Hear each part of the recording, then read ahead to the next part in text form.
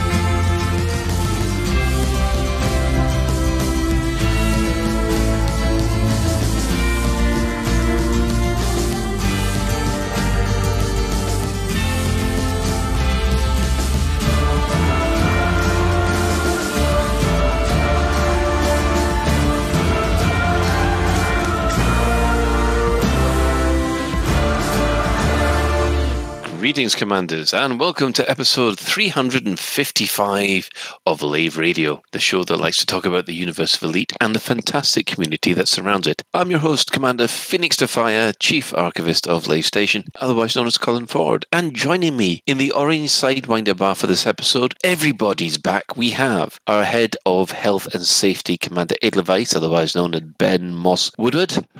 We're back, baby! That's right. Brace yourselves, everybody. We also have our Inhuman Resources Director, Commander Shan. Everybody's back, Colin. Everybody's back. Hello. And we also have our Staff Liaison Officer, Commander Psyket. Forgive me for not jumping for joy. Bad back, you know. Oh, dear. If you wish, you can join us live. I do believe we're hanging out in game somewhere, Ben, are we? I am at a little-known location called Oaken Point at the moment. About to turn daytime, I think. I've been watching the sun slowly creep down the hills. We'll leave you there for that. So if you want, you can try and find Ben at Oaken Point. Otherwise, if you can't get to us in game, you can join us in the Twitch chat. Hi to the Twitch chat, which you can access through laveradio.com/live. You click on the live chat, go straight to twitch.tv/laveradio. Or we're live on YouTube and we're live on Facebook. So we'll just quickly go around the teams, see how they've been for the last couple of weeks, because school holidays, what can you say? So we'll start with Commander Psyket. How have you been for the last couple of weeks? Yeah, I've been good. I've been doing lots of gardening and buying too many plants. I'm painting fences and buying lots of pretty outdoor furnishings and all of that good stuff. In game, I've been where Ben is right now and followed that trail. That was exciting.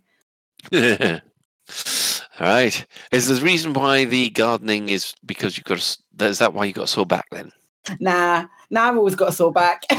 Oh, right. Okay, fair enough then. Ben, welcome back. It's been a while. You have been missed, but then again, we can reload. Yeah, I've been missed like genital warts or something like that. I don't know. I've never had them. Neither have I, but I'm sure they'd be missed if you had. Yeah, I've been good. It's been, as you were saying earlier, lots of family stuff. Not so much playing video games.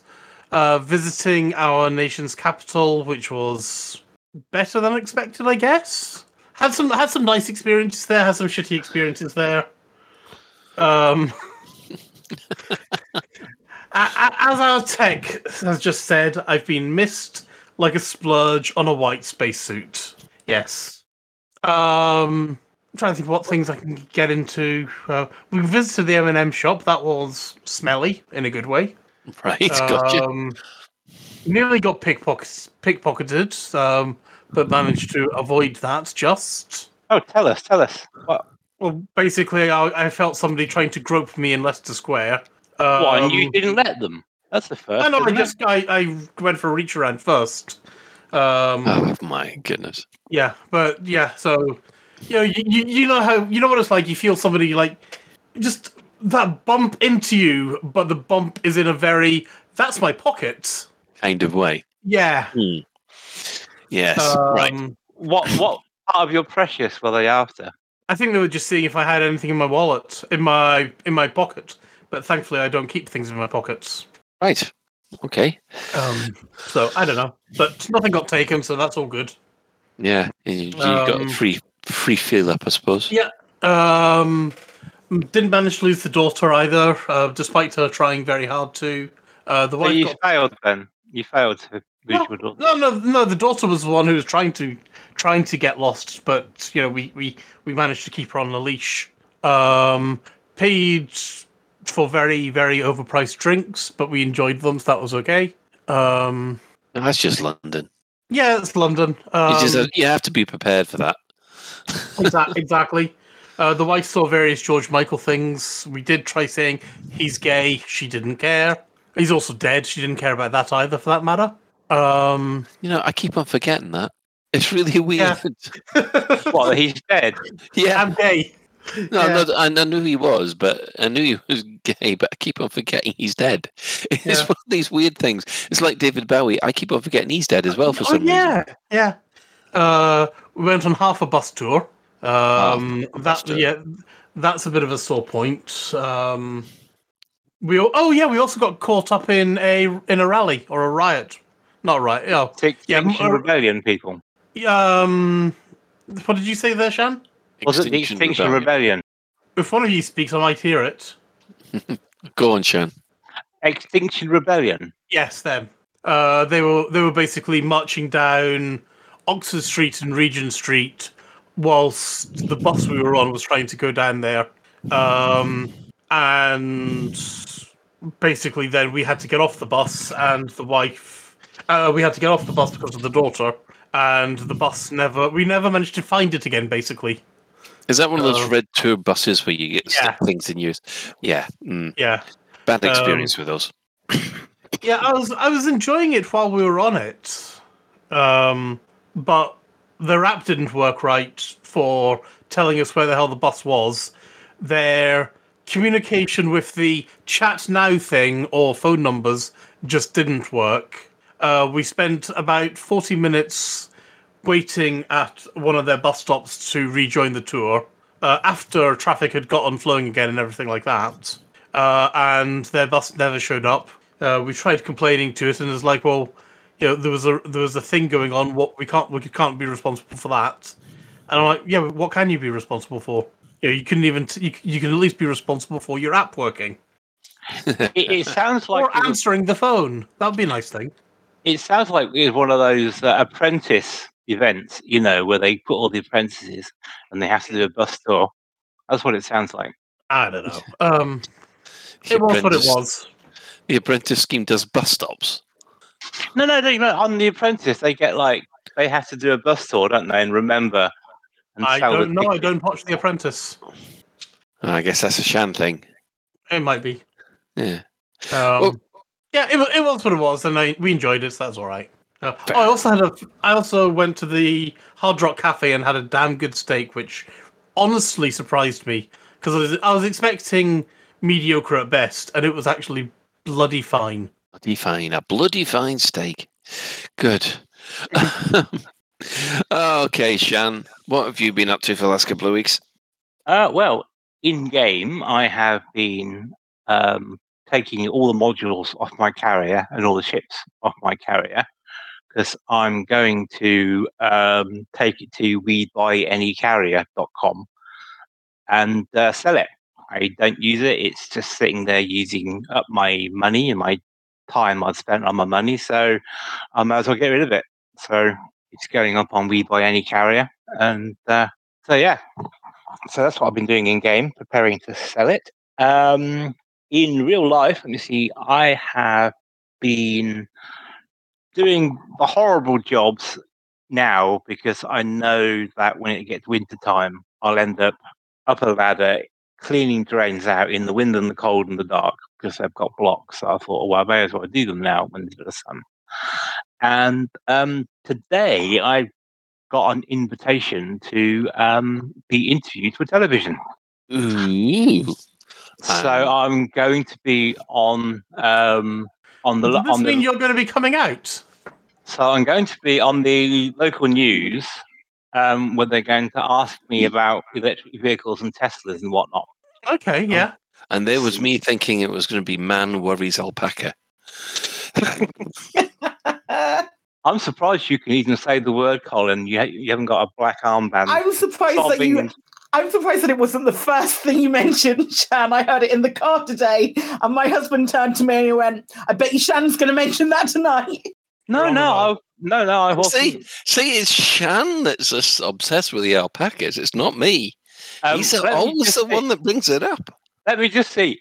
You brought the thing at comment up first, and Ben actually knew the name. So, that's kind of both arguments shot. Anyway, so tomorrow, the ITV people are coming round with the camera crew and whatnot. Are going to interview me, apparently. So I need to be very careful and not say anything that can be edited to have the narrative of the actual interview wants to come out. So I'm currently thinking of things to say in the interview and things like that.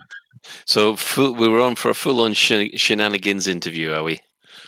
No. Well, I don't think it'll be very long because the local news is only like 20 minutes. So, I'm not going to be on there for more than about 3 minutes. So it'll be a blink and you miss it. But my parents, well, my mum has already started the gossip round. So I expect the viewing figures will treble to 6 people rather than 2 when it's on next week. But yeah, I'm quite looking forward to it, really. And of course I can bring my considerable media and professionalism experience from doing this show to the local news. Yeah, God help us there. Little Big Ian in the chat has reminded you to make sure you remove your anime ladies pictures from your Tesla. I don't know. Well, you say that I had all sorts of silly ideas. Like I was going to print out pictures of Elon and like put them on the car and make sure you have a live radio banner casually sitting somewhere on the bumper or something. We don't sell live radio bumper stickers, do we? No, we should. We should, as advertised by Shan. But you have some like my other car as an adder or something. Oh, yeah, that would be a real uplifting one, wouldn't it? Anyway, right. Let's see what has been happening in the world of me for the last couple of weeks. I've actually been away in a foreign country, which is Scotland. No, Madeira, actually, where the cakes and managed to get back. Yeah, we managed to get back, even though the paperwork was unbelievable. How come you're not locked up in a hotel somewhere? Because it's a green zone, and we've had our day 2 tests, and we're all vaccinated. So what was the... I'm genuinely interested, because we quite like to go to France at some point in time, etc. So did you have to pay a fortune for the PCR tests? The tests cost a fortune. It added an extra 500 quid on top of what should be a reasonably cheap 1 week away holiday. So that's for 4 of you. That's for 4 of us, yes.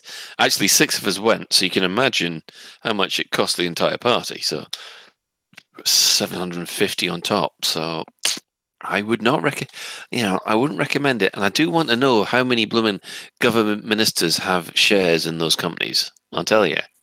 Well, if you believe Mrs. Merkel, testing is going to be completely irrelevant soon. So go next year. Well, we all did our day 2 tests and basically coughed up a whole load of phlegm because you got to stick the bloody thing right up your nose and all that kind of stuff. So are you self-isolating now? Are you in quarantine for 10 days? Nope, not in quarantine. You have to quarantine if you come back from an amber or a red zone. But if you come back from a green zone, where Madeira is, then you're fine. So could you not go from an amber and a red list country into a green list country and then bypass the whole lot of it? You have to declare which countries you've passed through. So you could cheat the form, yes, But to tell you the truth, you still end up having to do the day 2 test regardless, and that will show up any kind of coronavirus if you picked it up. Oh, I forgot to mention, sorry, one thing I did do this weekend, I was completely gripped with excitement at the Belgian Grand Prix. You should mention that. Me and my son have been watching the Drive to Survive documentaries on Netflix. So we thought, right, we'll sit down and watch the Belgian Grand Prix. This should be good. Oh dear. Anyway, I saw a really did good something YouTube... happen during the Belgian Grand Prix that I'm unaware of? Basically, it didn't. Oh. it rained for 7 hours. Because their cars can't drive in the rain. No, they can't. Not like that. Anyway, so what happened was they started the in quotes race behind the safety car. Mm-hmm. Did 2 laps where no one was allowed to overtake behind the safety car, so like at 50 miles an hour, and then go right. That was a good race. Well done. Here's some points. And that's it. So yes, not F1's finest hour, to be honest, but still, what can you do? Did anyone get corona at it? I have no idea. Unless it's waterborne, no. Yes, corona got drowned. Yeah, unfortunately, I have some bad news to the fans of Thumper the Bunny. Oh no! This morning, I basically have to fend off a fox trying to get into his poor hutch. I'm afraid to say he had a very, very scared little bunny rabbit today. So he seems to be fine now, but his heart's okay then. Yeah, his heart's okay. But of course, once a fox works out, you've got a bunny in a hutch. Then we're going to have to watch that very carefully. Mm-hmm. Yeah, I'd like to shoot the fox, but I've got nothing to shoot him with. So is Thumper the Xeno bunny? Yes. Oh, we know people who have many guns. So that's it. So here's a serious tip, Colin. What you do, put a webcam in the hutch. So when the fox gets in, you can then put it on YouTube. Right. I think YouTube frown on stuff like that. I think they're all content warnings. Definitely don't put it made for kids. So how come to all those who think that the Xeno bunny should basically melt the fox, I'm afraid to say his abilities have been exaggerated. Just pointing that one out. I've been reading the Alien Extended Universe stuff and thinking Xeno bunny every single time I hear anything. But actually, I'm quite enjoying their Extended Universe because I'm trying to figure out how the hell you get from Prometheus through Covenant to the start of Alien. And I still haven't figured it out. Well, that's because the writers haven't figured it out. Possibly, yeah. But I'm enjoying the EU stuff anyway. And X-Plane X is suggesting Colin just has some rabbit stew for dinner. I had to kill my pet rabbits when I was younger.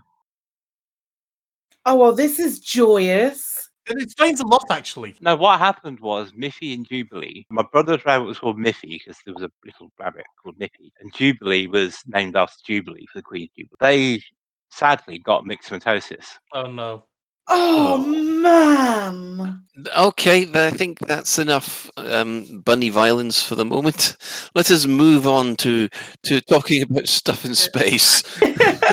Chris made a good comment, though. Oh, what do you say? That's why villains shouldn't have origin stories. That's amazing. Meanwhile, in space, what has been happening this week? We have 2 big updates. Well, one big update, which is the developer update 3, which came this week. But we're going to quickly talk about the stuff that they had in the Super Cruise news the previous week. And they announced some of it today. The first big one is that they're making some changes to some quite big changes to the combat zones, the on-foot combat zones. The big news about this one is they are adding anti-vehicle turrets, rocket launcher troops, and NPC ships are all coming to the conflict zones in Update 7, which is the next update. So effectively, these anti-vehicle turrets will fire both on SRVs and ships. They defend. I'm a little bit confused about who they're operated by, because obviously you've got two sides. So which ones are in charge of which? They're owned and run and managed and maintained by the defensive team. By the owning faction of Yeah, the. so let's pretend Lave Radio has a base that's under attack. Yeah. The turrets would be owned by Lave Radio, and they would operate on Lave Radio team's behalf. But I don't think it matters because they basically seem to keep the area clear of everybody, I think. We'll have to see how it plays out. Yeah, but it does seem that these weapons can be temporarily disabled by marauder suits cutting them open and overcharging them. So there are opportunities to disable them. Also, in addition to that, rocket launcher troops will be dropping in if SRVs turn up. If I'm not mistaken, and that means that, of course, if you turn up in an SRV, obviously it means that there will be a counter to your SRV, because one SRV can win a conflict zone quite easy, I found. Can we get Frontier? Sorry, can we get Frontier to send us some royalties for the anti-ship turrets you can take over and disable? Because that was something we were talking about. Well, that's the thing. Gameplay needed. Yeah, the problem is we can't take them over. I know that Ben, you said that you would love to actually remote control those turrets so you could manually fire on other people. Yeah, I did request that during the live stream and got pointedly ignored, but hey ho. Yeah, I know. So it seemed the turrets are automatic only. And the other interesting thing was that NPC ships will be flying above the combat zones. So that means and it's not just NPC ships restricted to the defensive faction. It's both factions, if I remember. Yeah, I saw that. So does that mean the NPC ships, because I'm assuming that's correct, will be fired upon by these turrets? Because in the video I saw, they were making a big point. Oh, you can now dogfight above the war zone in your ship against these other ships. Well, you kind of can't, because there's these guns shooting at you. So you either have the guns and the ship and no ships, or do you see what I mean? It's kind of like you've got. Why would I take my expensive ship into a conflict zone when I'm going to get PPU'd by OP lasers before I can shoot many ships down? Only if you're attacking the settlement. It gives the defender the advantage, which the history of warfare, the defender always seems to have the advantage. So it just seems natural. That no, okay. Let's see. In addition to those little updates, they have said that they are increasing the bookmarks and stored modules from 120 to 200. Now, they've also said that this is now at its maximum. They've hit a server limit. That means they can't take it any further. And there does seem to be a little bit of confusion about whether or not this is going to apply to Horizons as well as Odyssey. I think a couple of questions were asked about that in the chat, but those seem to be missed. And there also seemed to be a leak of paint for the station interiors, which we will be discussing in a bit. So with the stored modules and bookmarks, have they allowed what I consider bookmark folders now? We have a favourites folder. We can move bookmarks to a favourites, but there's not, as far as I'm aware, there's nothing other than that. Okay, because one of the things I was hoping for is that you could like have a folder that said, I don't know, exploration, and a folder that said materials, and a folder that maybe said CGs or something, and you can store your bookmarks in that folder rather than just having a huge list of. No, it's a case of you have a huge list and then you have your favorites in a separate list. So there's one degree of separation. Right. Moving on from there. Now, obviously, there was a Capture the Flag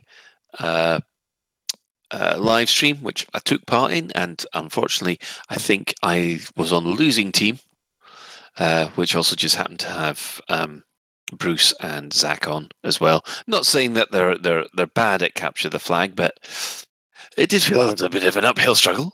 Yeah, so the capture the flag, Colin took part in a couple of weeks ago and completely failed both to win and to kill the ECMs. We talked earlier about the turret video. It was a short 1 minute 38 of I think it was Bruce. Yeah, it's half narrating talking over the turrets basically, isn't he? Yeah, it came out as part of the developer update. Yeah. Turrets go pew pew, they're separate entities on their own power supply, which I found interesting, though it makes a lot of sense. It sounds like they're meant to be deployed by the defending team when their power goes down or something like that, so they're on their own independent power system.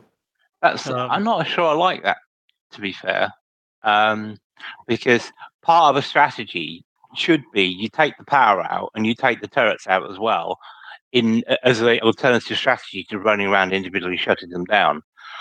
Yeah, but the power's automatically out on those if on settlements that are under settlements. Attack. Yeah, so there's no point in trying to take the power out. That's why they've got the separate power supply, because nothing else is working. I guess that's also why we've got the separate come here and get your power thing rather than recharging at the wall. Mm. Although I don't know, has anybody ever tried charging up? I have, yeah. I've gone to a few wall panels and gone, I can get more power. Shit, it's out. No, what I meant was, has anybody actually tried to put a power converter or whatever they are into the power station while that's happening? In a conflict zone. In a conflict zone. I have not. There we go. There is a challenge for all those listening tonight. If you manage to find yourself in that situation, try it and see what happens. More importantly, can you get it back at the end of the conflict zone? Probably not. Only use power regulators, which you find only use stolen ones. Yeah, that's the one. So that brings us on, obviously, to the big thing, which was the developer update number 3. Obviously, there's an awful lot of stuff in this, so we'll take it one little bit at a time. First of all, they covered up a lot of the issues on the issue tracker. Number 1 being the lighting and illumination in Odyssey. Now, this is seems to be a little bit of a sticking point between the community and Frontier at the moment, because they've said that although they're marking it as fixed, they think that this one subject of lighting and illumination is too big for one issue in the issue tracker. So what they've done is they've marked this one as closed, and individual items such as lighting not working at on a exterior station or fleet carriers and things like that will be raised as separate issues. Personally, I don't know. I was quite happy with the lighting in Update 6. I mean, what do you guys think to this one? It's a bit cheeky calling it fixed, isn't it? Well, discontinued. It's been removed. I mean, if it makes people's experience better, and it doesn't matter how many, I guess, it's just kind of, if you actually improve things, then yeah, why not? Make it better. Okay, Psychic? I think they were right to close a general issue about lighting, because personally, I'm with you, Colin. I feel for the most part, lighting is a lot better. However, there are moments where I'm like, this is a little bit too bright that it's distracting. And if we can log more specific issues rather than just a blanket, lighting shit, because I don't think it is anymore. Yeah, I mean, the prime example for me is when I'm fuel scooping around the sun. For some reason, at one point, the cockpit just goes a lot darker, even though I'm still at the same angle relative to the sun. Does that? And I don't think it should do that. But then, and so that would be one of these issues that has to be highlighted. But actually, landing on a planet and watching the sun comes up and it illuminating the settlement I'm next to, that seems to be working fine. So yeah, they do. I think in this case they need to be more specific about where the lighting goes wrong, rather than just a big general lighting and illumination thing. Right. I think No, the this. other thing is Oh yeah, that go on then. lighting is so subjective. You know, Yes. it's like you got the hardcore, sort of, it's realistic spaces, dark and sharp edges. Get used to it. Yeah. Crew. You've got the but Elite looks lovely. I don't want anything to change. Why you change things, crew? You've got the make everything light and I want to see myself glow in the dark. Mm-hmm.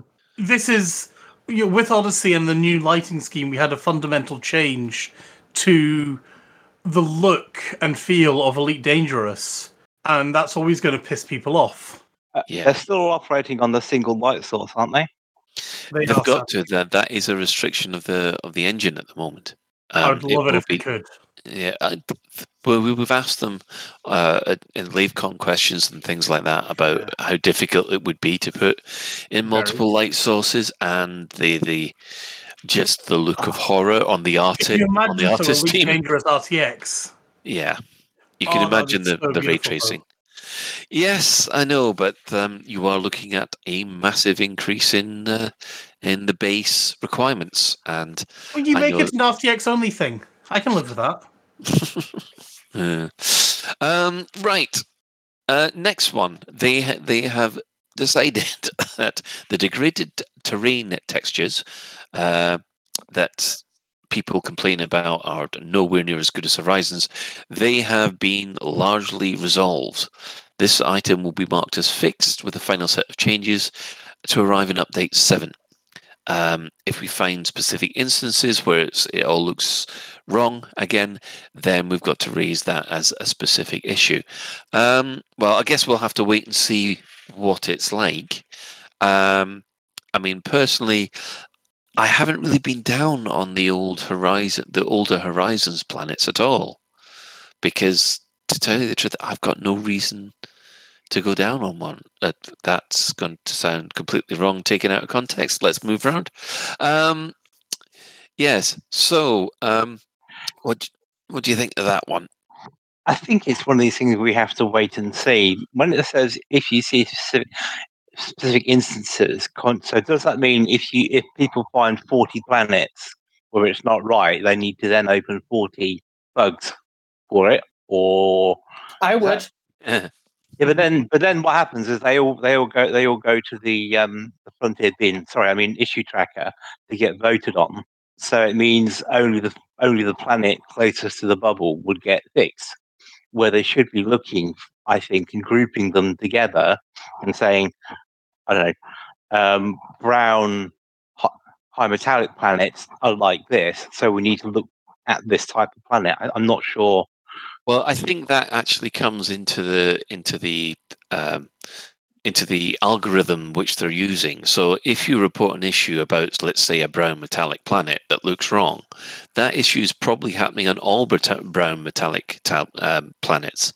So reporting it on one will probably point them in the right direction to fix them for all. You would hope so. No, Shan, it's got to. Otherwise, the procedural generation wouldn't work. There are specific code lines when it works out. Okay, this is a certain type of terrain, and what will happen is for that certain type of terrain, the lighting would go, or the texture would go wrong. And once you find out what the particular type of terrain has gone wrong, then you can fix it, and then that kind of terrain is fixed for the rest of them.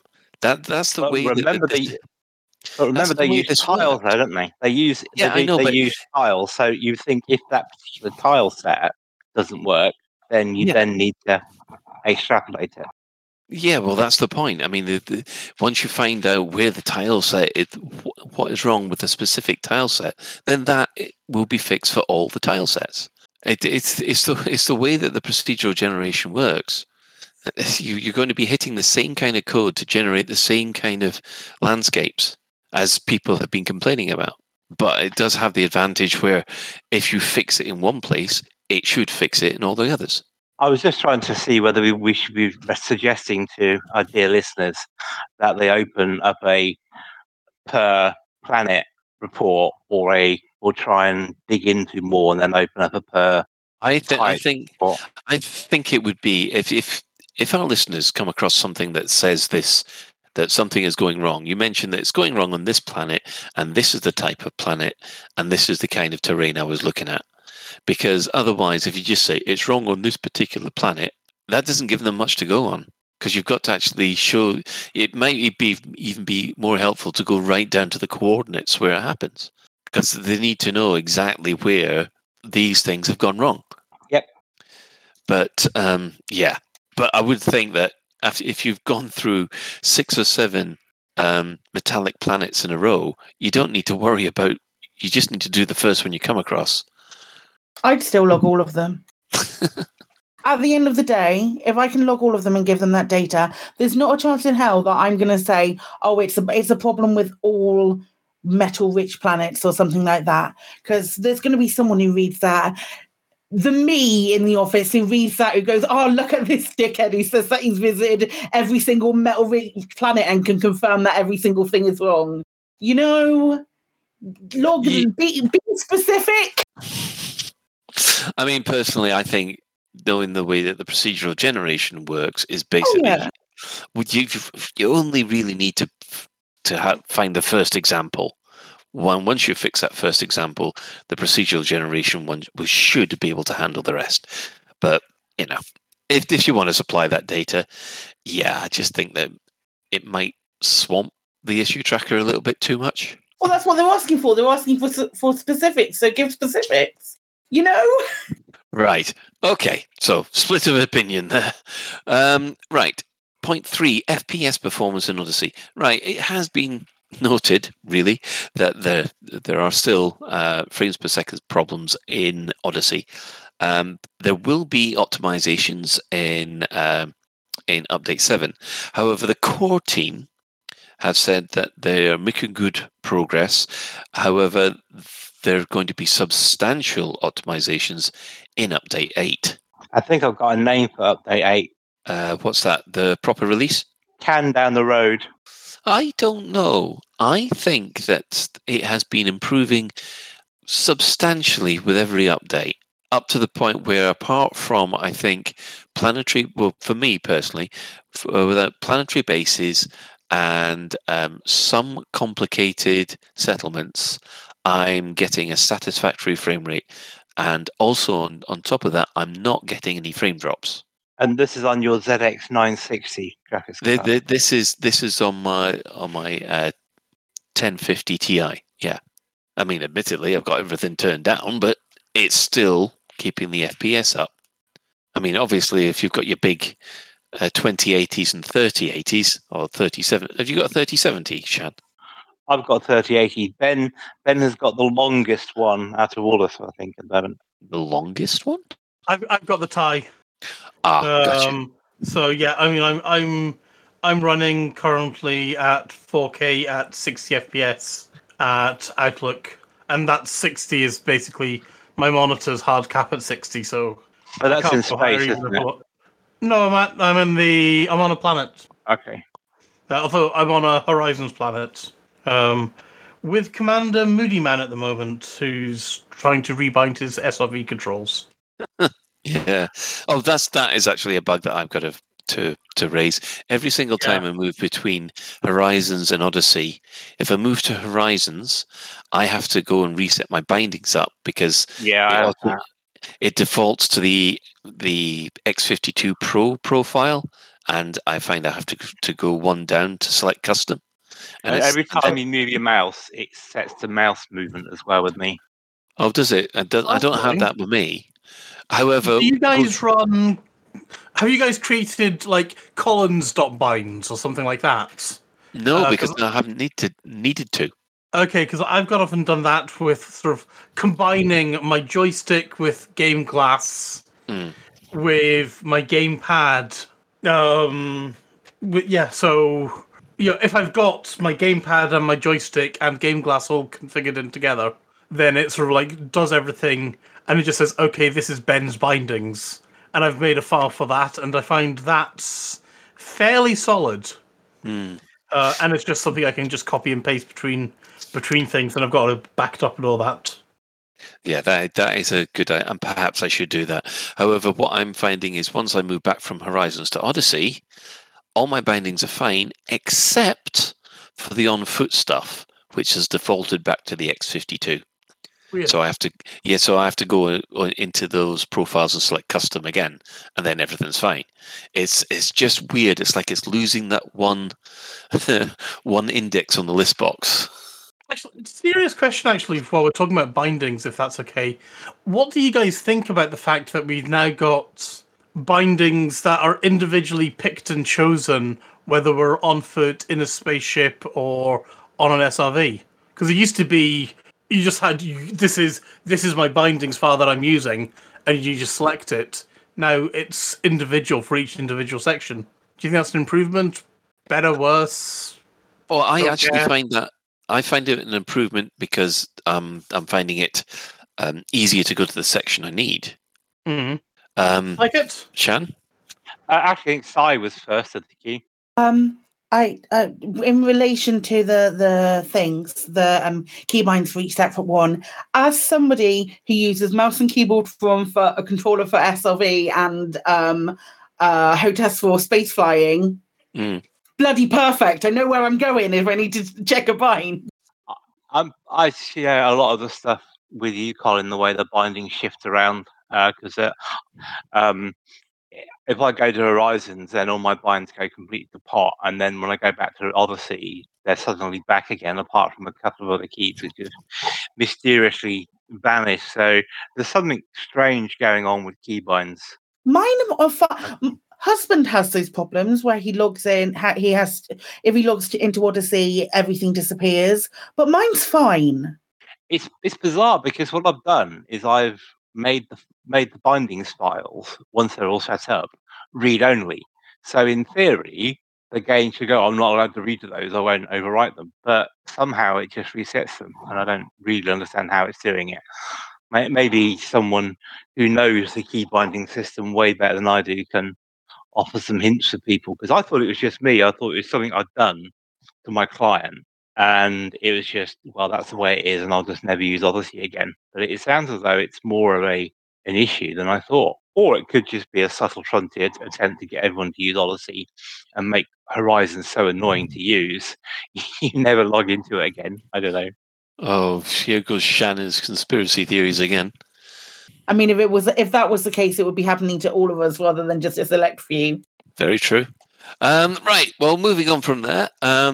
Point 4, nothing to do on long shuttle rides. Well, this is one which they've already touched on. Update 7 will provide the opportunity for players to redirect the Apex shuttle in transit, thus avoiding instances of players feeling trapped on too long journeys. We'll look to mark this issue as fixed in line with Update 7. Feel free to contribute your votes to other issues. Well, it does allow you to redirect the Apex shuttle while you're, if you've changed your mind about something, but if you've still got to go that distance, you've still got to go that distance, which I think is kind of avoiding the issue. Yeah, I'm with you, Colin, on that one. It's a bit like saying, I got bored of my train journey, and I'll fix it by being able to get off at a station. Yeah. That was actually the same kind of logic my daughter was using when we were in London. I'm bored of being on the Underground now. Why can't we just get off? Yeah, I want to get off at Charing Cross when we need to be at Westminster. Exactly. Yeah, I know. I'm quite impressed with the redirect function, but as for it being used as a fix to say, right, that's your nothing to do on long shuttle rides fixed, I don't think it is. I think that was a little bit of a... Yeah. Next one, having a look. I think both Sai and I have things that we want to talk about in this. Yes, I'm sorry, because basically everything's gone screwy with my Discord. Psychic, you first then. Paul Archer has the right idea. If you're getting bored on the shuttle journeys, don't take a shuttle. I'm sorry, it's a simulation. It's still at its heart a simulation. What mini game do you want? I want to play the original Elite. Go on then. Open it up while you're playing Elite. You've got a good enough computer to be able to do it. It's not the same as playing it actually in Elite Dangerous, though, is it? It's have a little screen pops, though. It's not cool. Not cool. Why is it? would you? Why would you play it in Elite? Because it's cool. Personally, I would prefer it if you could actually play CQC while waiting in line. That would be cool. I'm down for if you can have like something that's already in game. If you could, if there was a little hollow suite or something on your in your Apex, or go and play some CQC. But there isn't. Or just watch Netflix. Yeah, exactly. Open up Netflix. We do words on stream. It's really fun. Ben. Oh, I'm actually wanting to similar kind of vein, I guess, in that I was quite pleased when I learned that all they're really doing for making the journeys better, in inverted commas, was you can change your destination. Because the idea of playing solitaire whilst sitting in the Apex shuttle kind of defeats the entire purpose. Whilst I quite like the idea of the gimmick of, okay, I'm in the shuttle, I can go and play CQC.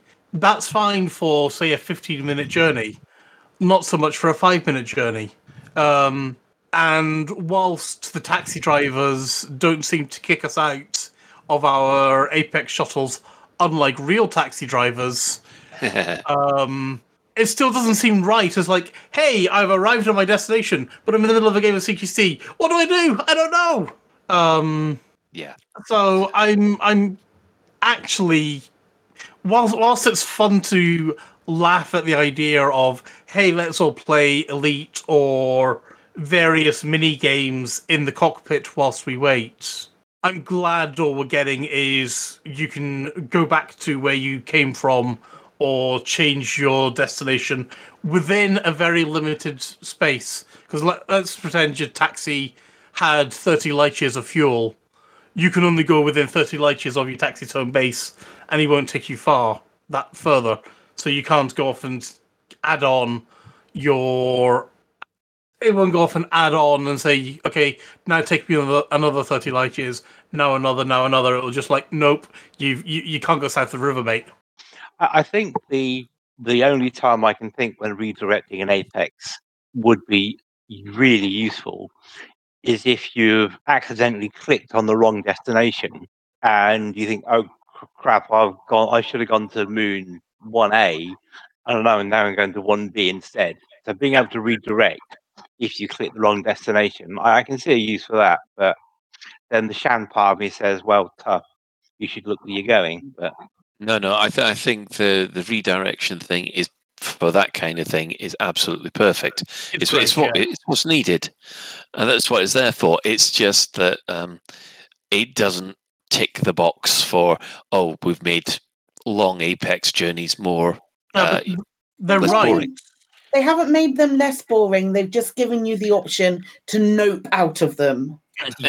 you know what would make them really fun and less boring for everyone, don't you? Well, if they allowed you and only you to interdict anyone.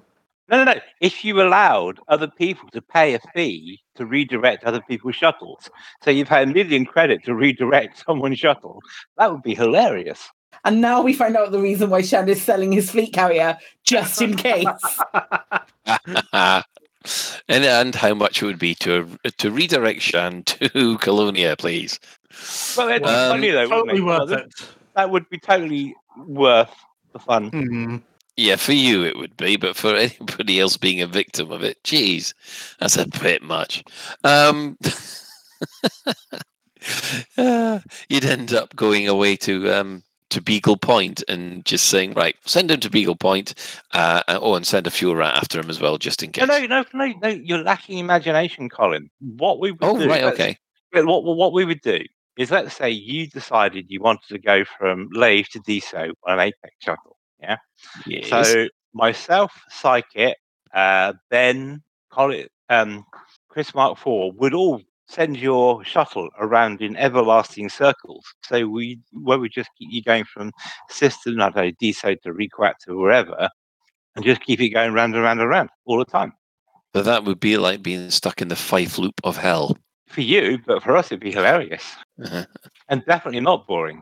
Yes. The Fife loop, train loop in obviously in Fife, is a place where you could get on and never get off, which it's scary. Right. Moving on from there, we've had some good news for the Anti-Xeno initiative. They have identified a cause of the invincible Thargoid heart issue and are applying a fix for this issue in Update 7.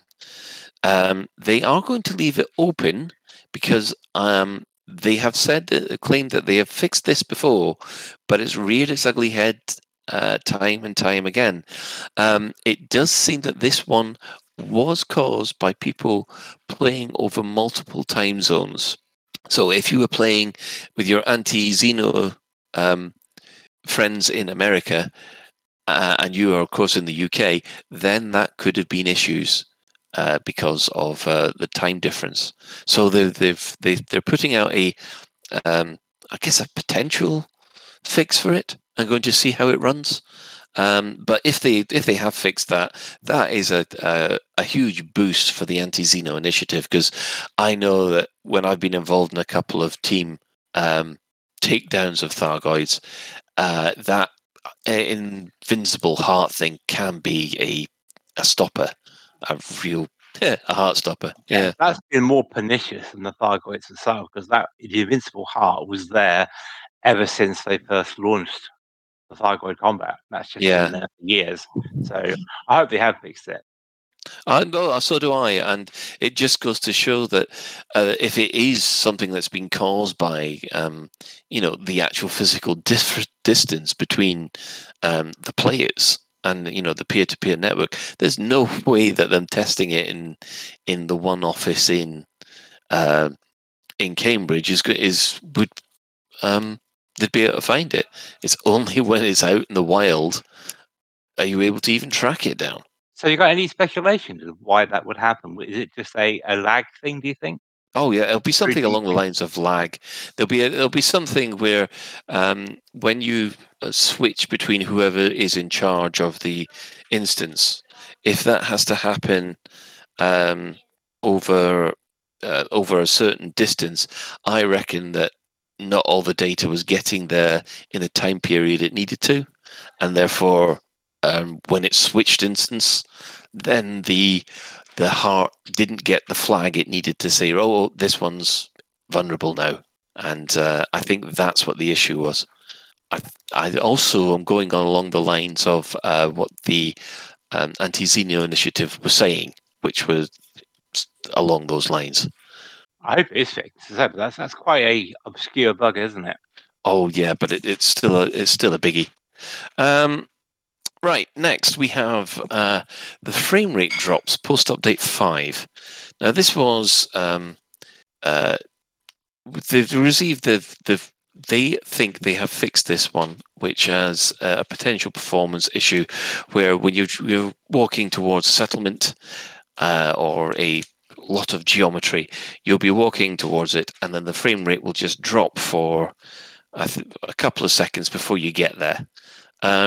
They reckon that this will be fixed in Update 7 whilst being part of their general frame rate issue fixes, which, I mean, it did need it. I did notice that quite a lot in Update 6. I don't know about anybody else. I haven't been getting any performance issues since Odyssey launched, so I can't say I've noticed that. But again, if it improves other people's experience, then all props to them. Okay, well, on top of that, they're going to mark off the following things as also resolved, which is empty NHSS signals in Odyssey, fleet carrier and module costs not being included in overall wealth, support missions not being widely available. Now, I've noticed that one. I thought that one was due to the BGS. I thought that as well. Yeah, I thought that. Yeah, because I thought if your BGS fell to a certain point, that meant those missions were no longer available anyway because they didn't need to bring any settlements online. But apparently that's been complained about. They might make the degradation a little bit more, so that there's more systems that have support missions more available. Would be my guess is how they're going to combat that. Yeah, I agree. But I mean, surprisingly enough, the support missions, they do seem to be some of the most popular ones to do. That's why they're going so quickly, because it's changing the system state. Isn't that because it's a way of cheesing materials? There is that, but also I think it's. I find them the one of the easiest ones to do, and also the most atmospheric. Quite like doing them, to be honest. Yeah, same. Mission rewards are not being shared with the team. A previous present codex entry is now missing. Stolen tritium cannot be donated into a fleet carrier's fuel depot, which means that you can. There's actually a power play thing here of too much CC returned when systems revolt, which I do know that's a power play thing that's been in there for quite a while. So I'm glad they're looking at a little bit into that. Mission reward materials are missing. Deposit fragments being stuck inside rocks. Unable to interact with a comms panel in Headlook. Rock scatter. This was a fun one. Rock scatter only visual in the right eye in VR. Seeker and Packhound missiles doing double damage against shields. That's a bit of a shame. I would have preferred that one. And choosing the influence award from missions gives no influence. That's a doozy. That's made me so angry. Yeah. Well, so angry to learn this right now. After I'm very angry. Yeah. That is like I said, a doozy. And combat zone captain defense incorrectly credits bonds for the enemy faction. So, hang on. Does that mean that you win your combat zone, but all the credits go to the enemy faction? What? No, I think you get bonds. In CZs, you can, if you defend the captain, you get that very small, like I think it's like 100k bonds for the other group. So you get the combat bonds that you can choose to hand in. Oh, right, got you. Right. It doesn't mean the other side wins in the whole battle, because that would be ridiculous. It would. Well, in addition to Odyssey Update 7, they're pleased to confirm that a number of these fixes and quality of life improvements will also be deployed to Horizon players, both in PC and console versions in September. So this sounds like Update 7 will also be a kind of minor Horizons update as well. Now that sounds good, especially if it's fixing things like the Invincible Heart, Thargoid Heart bug and things like that. So now they have said that Update 7 is planned for mid-September. So we're probably looking like a couple of weeks on Thursday. What do you reckon? Couple of weeks, 3 weeks, guys? 21st. You reckon the 21st? I was hoping for the 14th. Hang on, no way. 16th or the 23rd? 23rd, I reckon. Everybody checks the date thing now. No, I'm just thinking, I don't know, mid-September. I think, the 23rd is likely because... Yeah, I'm 16th, 23rd. But we'll just have to wait and see, I guess. So, yep. After that, we have... now, this is the update that they haven't actually confirmed, but there are other things happening with Update 7. The first one that they're saying is we've covered the new turret defense stuff, but then they've now got the new social hub styles. We're going to talk about enforcers first, Colin. Well, enforcer units I thought we'd already covered because they were part of the... I was looking at that and I was wondering, do we think the enforcers will just rocket spam everyone, or will they only target SRVs? I think they'll only target SRVs. I hope so, because that would be really annoying, wouldn't it? Have you been to a military base with the enforcers there? I haven't actually. Have you? Yeah, because they do rocket spam everybody. So do they? it's not going to surprise me if we have to be dodging rockets. They will probably make a decision as to what would be the highest threat and choose an SLV over another commander. However, if it's just a commander there, I'm fully expecting to take a couple of rockets to the face. I thought that the Enforcer units would only be deployed if SRVs are detected. You would hope so, wouldn't you? Well, that's what I'm hoping so at this point. What Sai's saying, I'm not sure now. So I often will go into conflict zones with my brother-in-law, whose favorite thing to do is jump around with a rocket launcher and spam NPCs. So I don't see any reason why we wouldn't have NPCs doing exactly that. Good old Quake rocket jump. Yes, excellent. I have. So yeah, there's a. Well, personally, as far as this is concerned, I am hoping that the Enforcer units, I call them Marauder units for some reason, but no, Enforcer units, I hope they're only deployed if players start turning up in SRVs. Otherwise, I think it'll be a little bit more unbalanced. Well, it won't be much fun, will it? No, but I think that's. I mean, it seems logical, but we'll have to wait and see. If they're as accurate with their rockets as they are with their grenades, they can piss off. Why are you finding them quite accurate with their grenades? Have you not been in a conflict zone with grenade throwers and you've disappeared for 5 minutes and then suddenly there's a grenade directly at your feet because somehow some bugger knows exactly where you are? No. But oh my god, it happens all the time. Then again, I'm only playing the low conflict zones at the moment. Oh, they're the worst. They're the actual worst. Right. Well, there's something to watch out for, folks. Let's just hope they're a little bit more inaccurate than the grenade throwing. Right. Now we'll move on to the new social hub styles. Apologies for that. Right. They have released some screenshots of the new variations that they're adding to the stations for Update 7. They're making the station interiors more clearly linked to their installation type.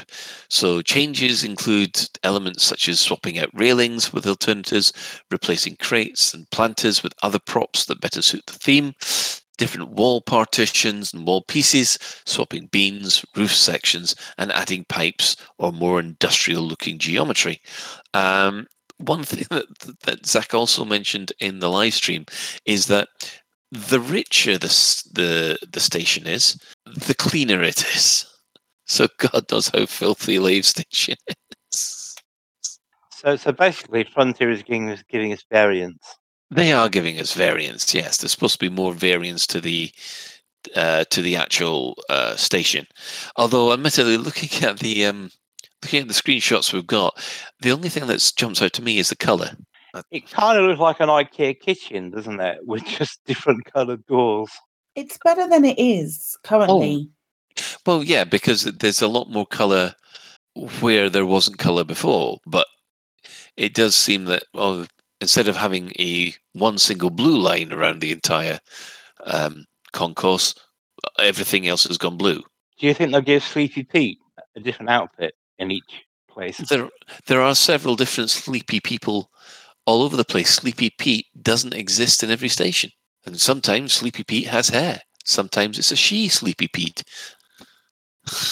I really like that blue one with it's got a little bit of pinky purple undertones and nobody was surprised. Yeah, that's really cute. That is supposed to be a high-tech system. I like it. It looks quite Star Warsy, doesn't it? Yeah, I really like that. I think that's really nice. Well, the blue one. Yeah. Yeah. I must admit, I do like obviously the green of the agricultural, and also the kind of industrial yellow of the inside of an asteroid base is quite nice. The one you've got on screen, did have screen, the one with the red stairs, that looks like a shopping centre. Apparently, that's the most expensive one. I think that's what they said on stream. That's what they said on the stream, yeah. Is that the lakeside version? Probably. No, that's the lakeside was Schemy's one, wasn't it? And it was Blue Water's the snobby one. You've just been told off, Colin, from watching with Kai. Oh, what have I been told off for now? How dare you? How dare you presume on Sleepy Pete's gender? I didn't. I said there was a she, Sleepy Pete. Yeah. They might also And- be a non-binary Sleepy Pete, or a non-human Sleepy Point. There aren't any non-human Sleepy Petes. For all Oh, there you might know. be augmented ones. I mean, Augmented Pete. Augmented. I saw some of that model, and I ain't convinced he's human. But then again, I've also seen pictures of Michael Gove dancing, and I'm not convinced he's human either. I mean, the problem is with that is that I have no room to talk about bad dancing. And if I was a good dancer and able to take the mickey because of it, then I would. But I'm not that good a dancer to take the mickey out. Now Scotsman just put in chat saying, "Bring on Alligator Pete." That is the best variant of Pete. Always the best variant. Also, what about Frogger Pete? Okay. I didn't think there was a Loki Frogger. I There's a was just Thor. No, there There's was a a Thor Thor, frog. wasn't there? Oh, Yeah, there's a there's- Thor one. yeah. Oh, right. Yeah. Okay, got you. Sorry, I'm catching up. Really, it's, Yeah, spoilers, I guess technically. yeah, technically, especially I haven't seen What If yet, so. so good. Oh, new episode tomorrow. And season 2 of Lower Decks. Of what? Season 2 of Lower Decks is out. Oh, Lower Decks is out. Yes. Oh, lower. I thought you But said Modex. I'm there going. I thought you said no. Lower Decks. It didn't. It wasn't Lower Decks. Whatever you said. Yeah. Well, I do think Colin is grief-stricken, so he should be kind to him for the rest of the show. We should always be kind to Colin. I'm not grief-stricken at all, Shan.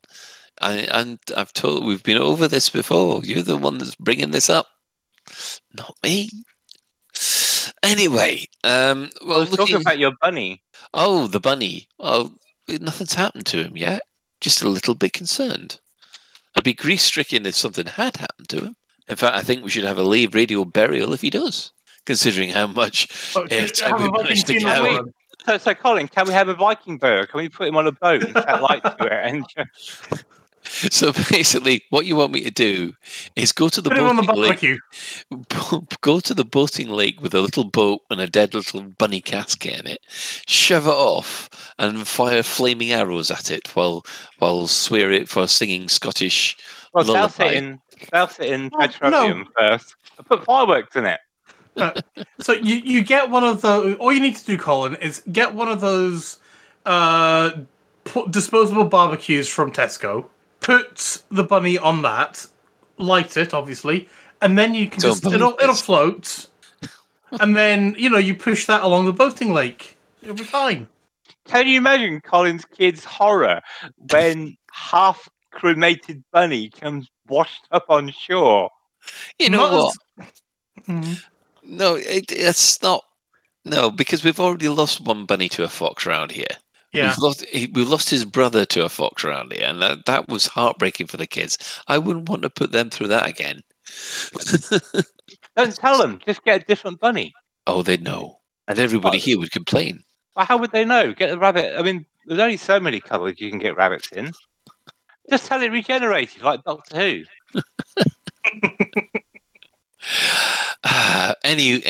Yes, Paul Archer's there. I nip to the kitchen for a drink and come back to bunny horror yet again. I just tune it out, Paul. It's probably for the best. I don't know. This lot is just, oh man, they are a worry. We're being compassionate about you, Colin. We don't want to inflict bunny horror on your children. We want them to be well balanced and. Meanwhile, back in Elite Dangerous World, they've also mentioned that Apex Redirect's coming, increased module storage, which we've already talked on. They have actually said that the AMD Fidelity FX CAS will be reintroduced again as an option in Update 7.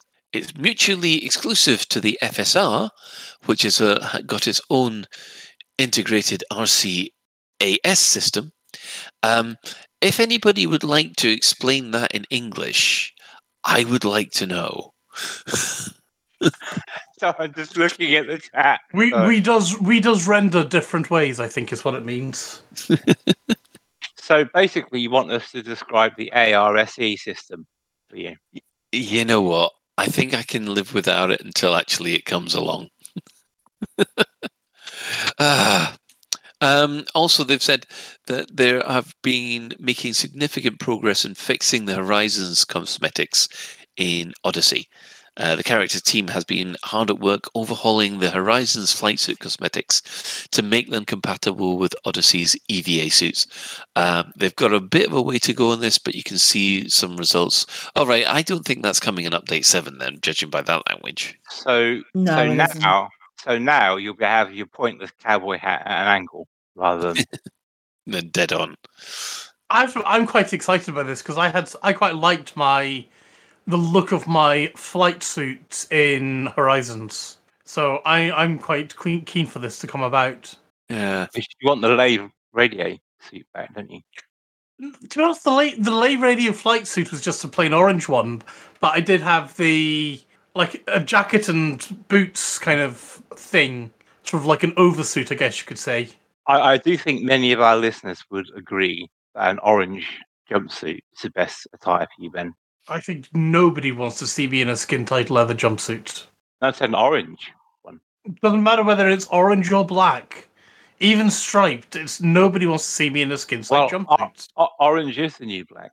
Moving on. Right, yes, moving on indeed. No, I think the items mentioned in this one won't be coming in Update 7. I think they're just planned for the future. The 4-player multi-crew. They showed a couple of photographs of the progress that they're making with this. They've got a number of ships in test with 4 commanders on the bridge. So it looks like there is a second seat behind the left gunner's seat on an Anaconda that they're showing off here. It looks okay. A little bit lopsided, I suppose. But what can you do when you've... There are 3 stations already there. One's got to go somewhere. I think this is well overdue. What does anybody else think? Yeah. I'm until I can see my crewman in one of my jump seats, I ain't going to be happy. Fair enough. It does make me wonder, though, if you've got 4 people in your crew, does that mean you get 4 pips then? Because that's been always the thing in multi-crew, where if you join up, the commander in charge gets 4 you get 3 extra pips. Yeah, I can only imagine that would be the case. Well, that's going to give people a massive advantage for having your crew in one ship. But only people with enough friends. Well, that's me buggered then. Right. In addition to that, they have mentioned that their new Odyssey engineers are coming to Colonia. They introduced the first one, Rosa Dieta. No, not Rosa Parks. Rosa Dieta, with a massive, basically biofora, which I don't think we need to cover here. We can let people discover that for themselves. Colonia does need Odyssey side engineers if it's going to continue, I think. Right. Following that, we also have the mission feature extensions. Now, I'm actually quite excited about this one because this is the work that's ongoing to expand the missions featured for Odyssey to increase diversity and create stronger links between the in-cockpit stuff and the on-foot gameplay. They're hoping to share most of it soon. This is the one that I'm really hoping for because this is as we've said hundreds of times before, it does feel that, there's a footside game and there's the ship game, and the grey area between the two is very, very thin, and that grey area needs to be spread a little bit more. But I guess until we get more details on that, nothing more to say about it. And then finally, this came out of nowhere. They said, last but not least, we're excited to share the work that's underway to bring social spaces to megaships. This will allow them to position a base for on-foot services, anywhere in the galaxy. Now, it has to be pointed out, they said megaships. They have confirmed in the live stream that it's not fleet carriers. They said they were working on fleet carriers. They said nothing to say at this moment in time, as far as I didn't hear them say they're working on it. I swear I heard them say they were working on it. I had like 4 people message me to say that they were working on it. I think that was implied. I didn't think it was explicit, but it might have been. No, I didn't think it was even implied. When I watched it, Arthur just sort of said, yes, we know that the community have asked for the fact that these things... Okay. We want social spaces on our fleet carriers. We have heard you on this. And that's all he's going to say on it.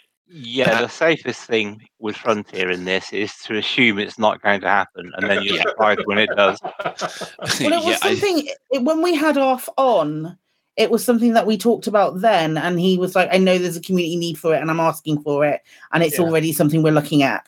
I mean, the megaships, if they're able to place at least one megaship in, say, each sector, at least that's somewhere that's people can go to. But mind you, that means that the fleet carrier network, which is one fleet carrier in each sector, that's been a bit kind of pointless if there's a megaship in a station. I don't think they're going to be moving megaships around just for that, but I think, and this is why there is a desire to get it on the fleet carriers, for the Deep Space Network. But it'll be a good thing. I don't know why they didn't do it to begin with, but we'll get it when we get it, I think. Yeah. Shan? Well, I was just thinking from a roleplay point of view, can you imagine that would be the most boring job in the world, to be the bartender at a megaship in the middle of nowhere? Because no one would ever visit you, would they? You'd be like, wait, it's a passenger ship. No, never mind. So, I don't know. Mind you, on the upside, you'd be pretty much likely to get a enhanced grade 3 suit or a weapon at these places, because people wouldn't visit them. Not that often, no.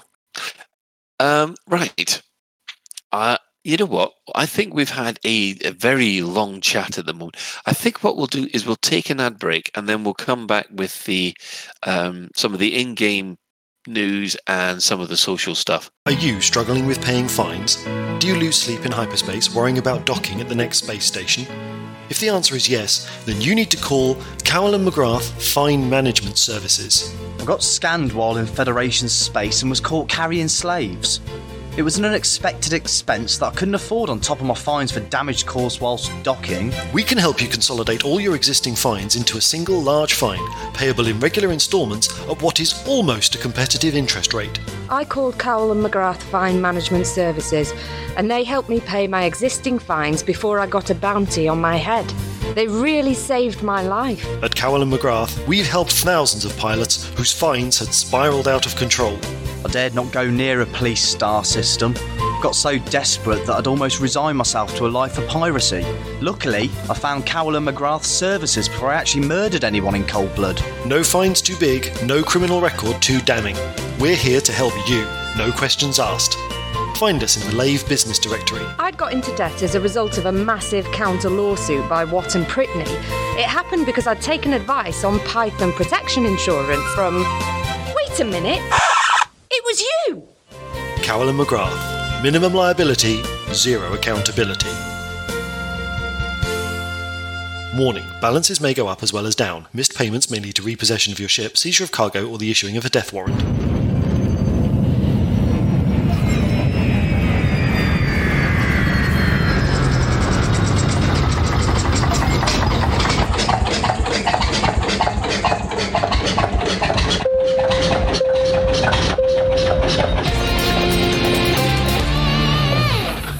This is a public service announcement from the Fuel Rats.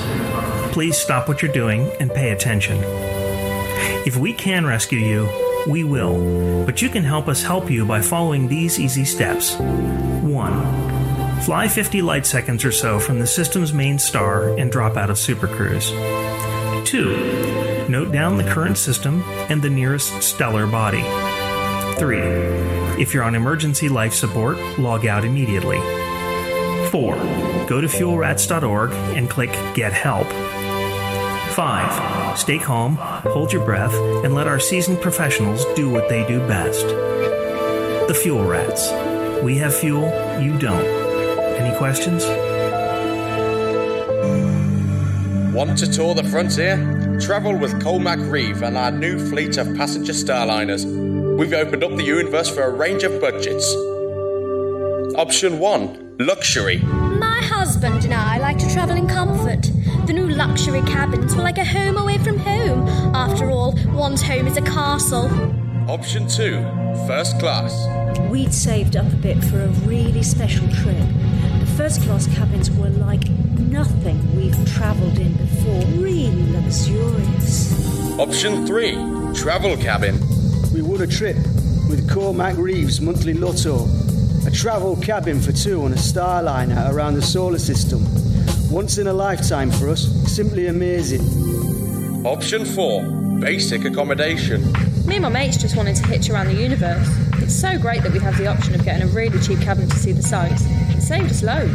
And for the budget conscious and slaves, we have our cheapest option yet. Well, I needed a... And we won't sell any of those frozen passengers into slavery, I promise.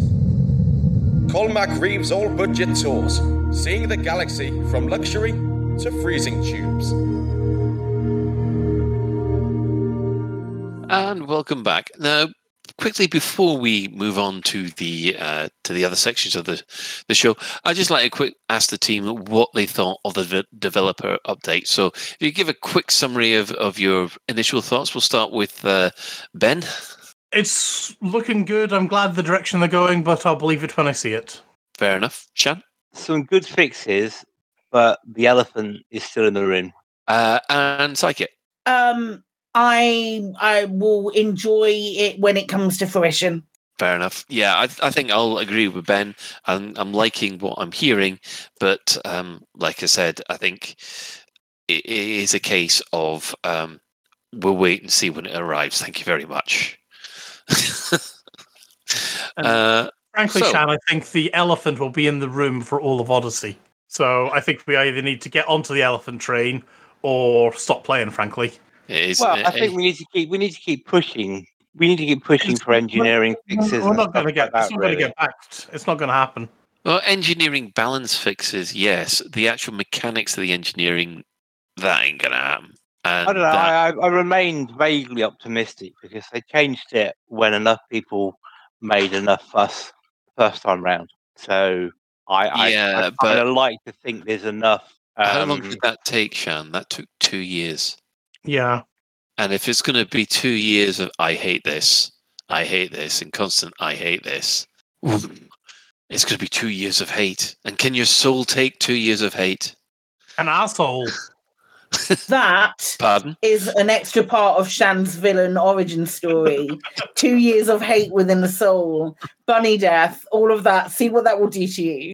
I am not, and of course Skywalker, and of course there's the lack of alpaca love. it just goes on. We need to know actually, what is your opinion on sand? Isn't that between the sea and the land? That's how you end up with sand, because it's between sea and land. Oh, I learned something the other day. Actually, I learned that wharf wasn't a word; it's an acronym. I never knew that. What, Worf as in WHARF or Yeah. Worf as in Star Trek? Not as in Lieutenant Worf. Worf as in WHARF. It's warehouse at Riverfront or something. Oh, I never knew that. So yeah. Well, yep. Okay. On the Thomas the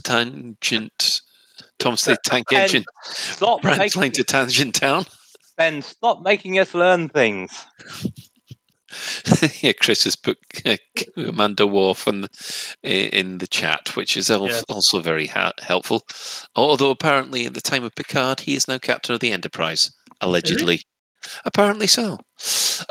So there's one for you. He had a crap career, didn't he? So at the time of Picard, Worf was, say he was lieutenant commander, and then a million years later he makes it captain. That's a really slow progression. I'm sorry, but how old was Captain Picard when he got the Enterprise?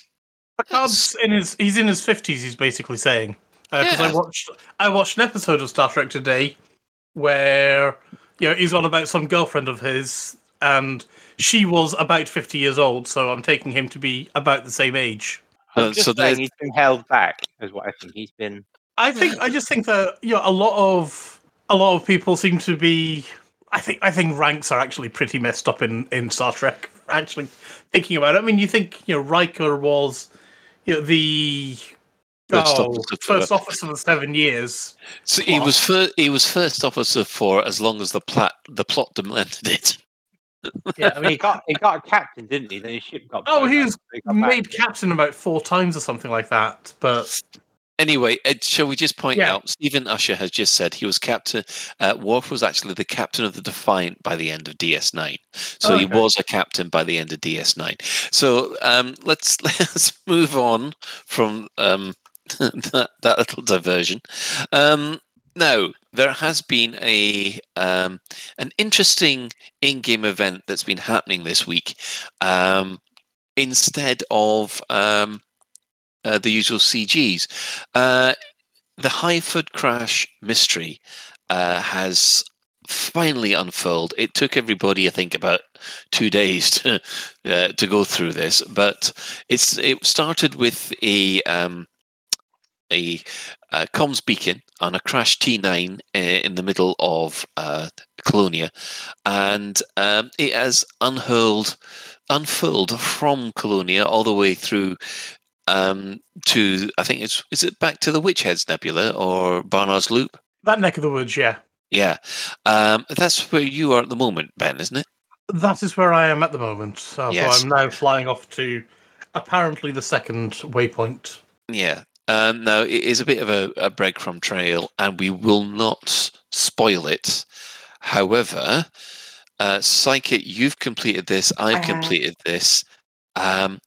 How excited were you when you read some of that stuff? Mate, it was really nice to be able to share it and share in the joy of doing it.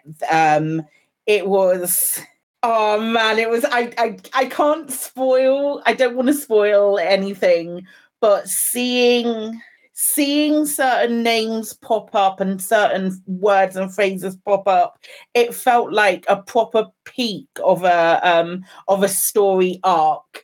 And such an information dump, so much content, and oh man, my little lore heart was so happy. Yeah, I think it's safe to say that all this stuff that's happened in this plot that you discover happened while the Pleiades stuff was just beginning to start. I think it's safe enough to say that, but not anymore. But I must admit, for me, reading through some of that stuff, all of a sudden I could see loads of little exciting possibilities and impossible gameplay and little tidbits that could mean something. So many questions, man. So many. It answered so much stuff and left so many more questions wide open. And I thought it was beautiful storytelling. I was incredibly happy with it. Yeah, Shan, you did it. Yes, but there's an interesting. And it's not tinfoil hat at all. But okay.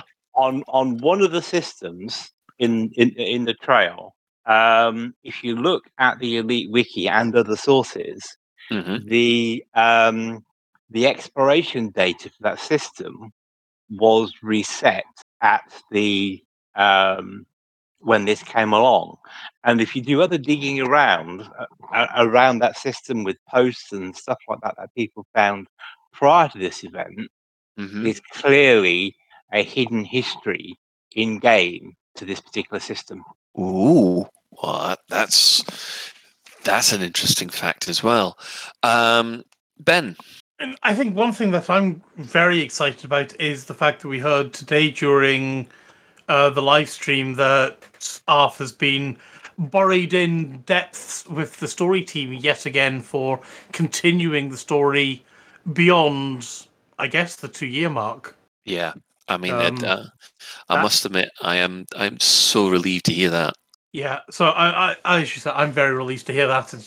I think these little story tidbits are almost what the game needs. It's the mystery that people love about Elite, and getting to tell that and presenting that and showing us that is so much fun. Yeah, and is. Answering bits and leaving bits, I'm loving it. Yeah. So overall, I think everybody's reaction to this is a big 2 thumbs up. So if Arthur and the team are listening, well done, good job, and more please. Not that we're making demands. So it's a belated time, but it's that time of the week yet again. Store alert! In the bi-weekly newsletter, here come paint jobs for your art. In the bi-weekly newsletter, here come paint jobs for your art. A store alert, a store alert, a store alert, a store alert, a store alert. Each one will you buy? A store alert, a store alert, a store alert, a store alert, a store alert, a store alert, a store alert. Each one will you buy? And welcome back.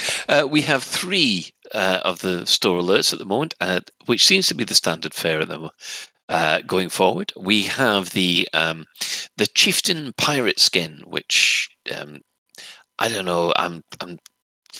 It's Chieftains. If you love Chieftains, you'll probably like this. Also, I'd like to say that this is for your inner Ant-Man. You've got the Raider Berserker style suit. I do believe that might be a favourite of Psykid. I haven't bought it yet. You see, it wasn't an inevitability. I'm still managing to resist. Yeah, but you want it. I'm going to buy it. Don't worry. Would it suit you, sir? Would it suit you? Right. Also, on top of that, we have the Manticore pistol in a nice multi-shaded purple. I hate it when they put the guns in a purple colour, especially when we've got Ben on. If it's not throbbing, I'm not interested. Here we go. Come on, Ben, get it out of your system. No, is that the only one you can manage? I'm getting on a bit now. You drooping. And next we're supplying Ben with pills. This episode of Live Radio is sponsored by Blue Chew. Right. Well, we'll move on to the mostly clueless section then.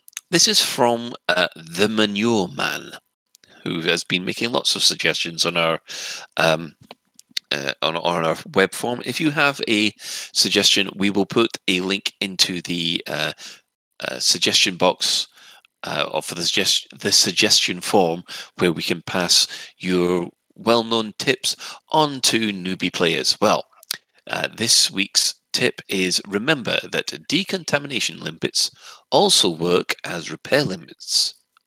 So if you have no caustic substance on your ship, they will still repair your ship. To use them, just don't select any target, launch automatically, and they will lock onto you and repair your hull. I never knew that. Yeah, I've just done that as well. That's so cool.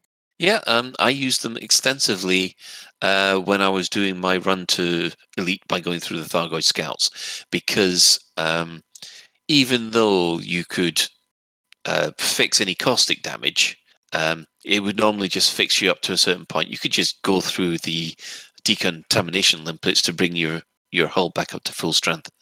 It godsend. Saves you having to have a separate repair limpet launcher. So, moving on from there, Sai. I'm dreading this bit. I got nothing, mate. You've got nothing. I got nothing. However, I've been having a think, and I will accept story briefs or story suggestions, which I would then be able to pad out and write my own. We can make a whole adventure series if we have to. If this turns into one of your choose your own Shan adventure stories. Oh my god! Sai's already started with briefs and padding. I thought you said you had friends that were lining up to write this. She's away. Oh, right, I see. So the smart writer is away. Oh, that's a shame. And Shan, news briefs. I think Shan was Middens really- briefs. Middens. We can start with Middens underpants. That'll do. Oh, I don't want to think about that. Jeez. Chris has made a suggestion that we do a paragraph. A paragraph a Yes, week. and we'll do a poll. It'll be a choose your own adventure, starring Ben and Shan. Oh, I'm involved. I will need to remind myself to do that every week. Oh God!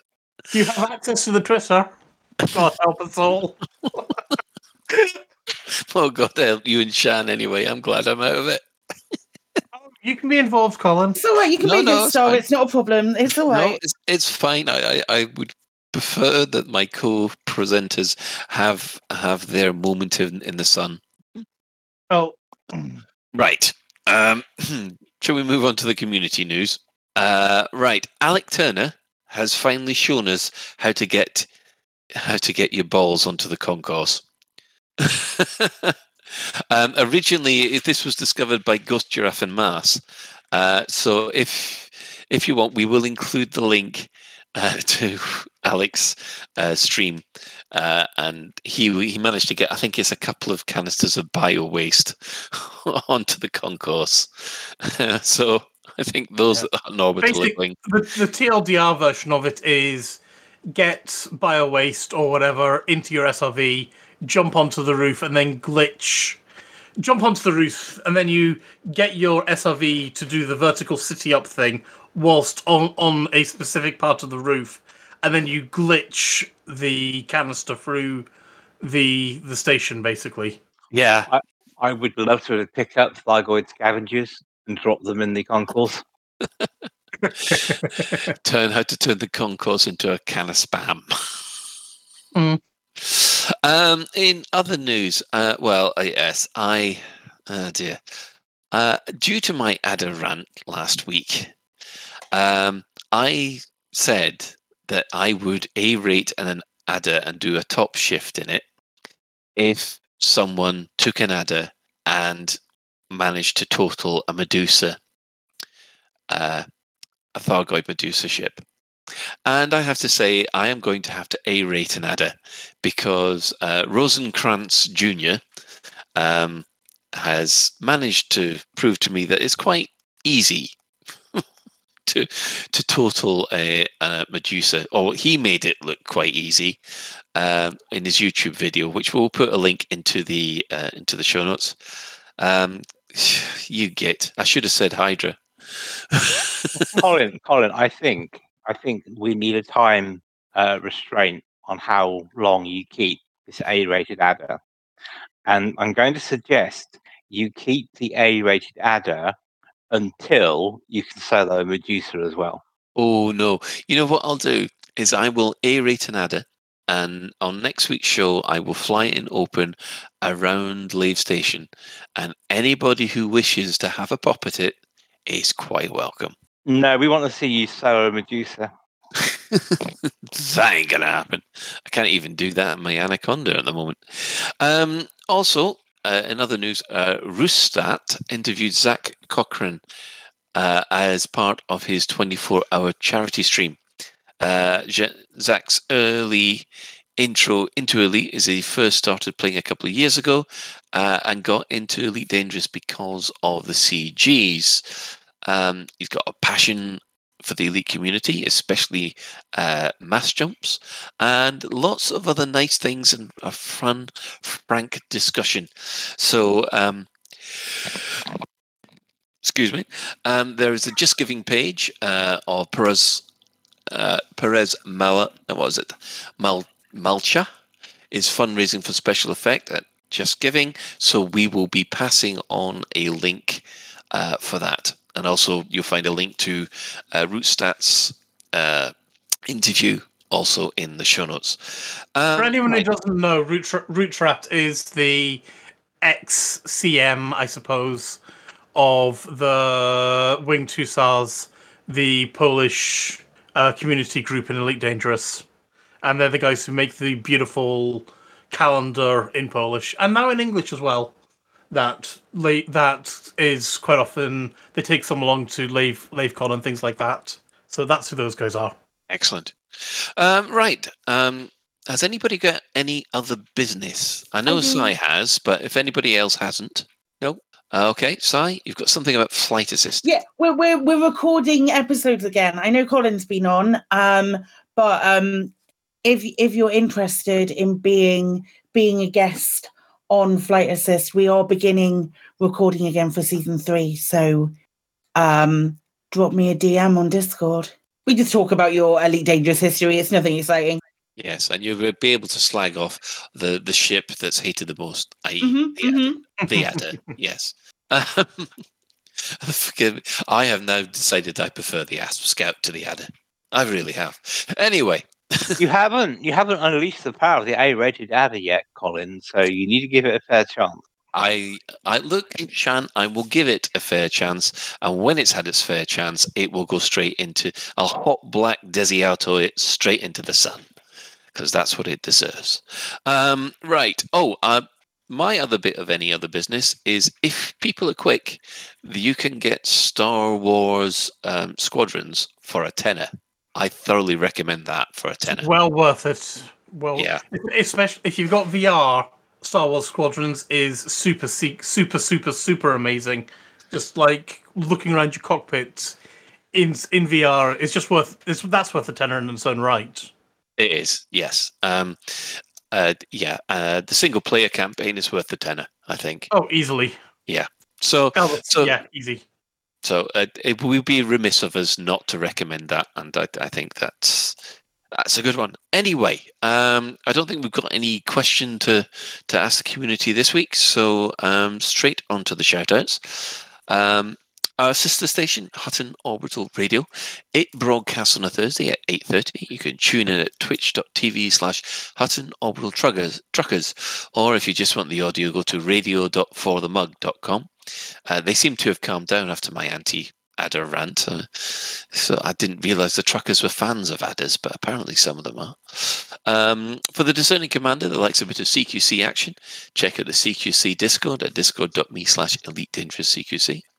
We'd also like to give the shout-outs to the following Elite Dangerous podcasts that have appeared over the last year. So that's Allograb AM, the Black Sky Legion, who do space sims as well as real-life science and tech bits. The Canon podcast, the Spanish speakers have the Elite Cast. There's the Fatherhood podcast, Flight Assist, already aforementioned. The Guard Frequency, who do other space sims. The Loose Screws. Now, we have to give them a special shout out to the Hillbilly Elite podcast over the pond, because they have just managed to complete 2 years and over 100 shows. So that's their 2-year anniversary. So stay cheesy, everyone, and if not craft singles, then fuck you. Squeaking Fuel, System Chat, and we now have Zero Prep, a new show that will start at 7 p.m. UTC on a Sunday. Kai, Suv, and Ed talk about all things geek culture over at the Black Sky Legion's YouTube stream. You didn't say that, Ben? I did say that. I just noticed a little note next to it. I'll say it. Yeah, yeah, that was totally me saying that, but it's all right. So yeah, no, basically, Colin read it. It's basically Kai, Suv, and I shooting the shit for an hour or so with no show notes, and yeah, the idea is we want an opportunity to talk about stuff that isn't Elite, yet we never have a chance to talk about anything that isn't Elite. So I don't know. We go off tangents enough here, don't we? Yeah, but we also try to stay on target. We just fail. We've actually been very good this week, Colin. We've hardly ever drifted on a tangent. It's been about 50% alpacas. And 40% that's what Shan said. But, you know, I mean, it's... The idea is... Yeah, I play so many other video games, and I'm also into so much other forms of media, not just Elite and video games. And it'd be nice to have a chance to actually talk about The Expanse, talk about what Marvel's up to, talk about Ian Banks. All that other stuff that we do that isn't part of Elite Dangerous, basically. Yeah. Well, good luck with Zero Prep. It does sound like it's Sue, Kai, and Ed after dark. Basically, that's the yeah. Right. Also, those who would like a literary discussion about sci-fi and fantasy books, Alan Stroud does the Data Slate podcast, which I'm not quite so sure when the last time Alan's done one, but they're always good for a listen. Now, after this, we have the latest Galnet News Digest as provided by Commander Witherspoon and Commander Beetlejude. Now, we have to give a bit of a spoiler warning on this one.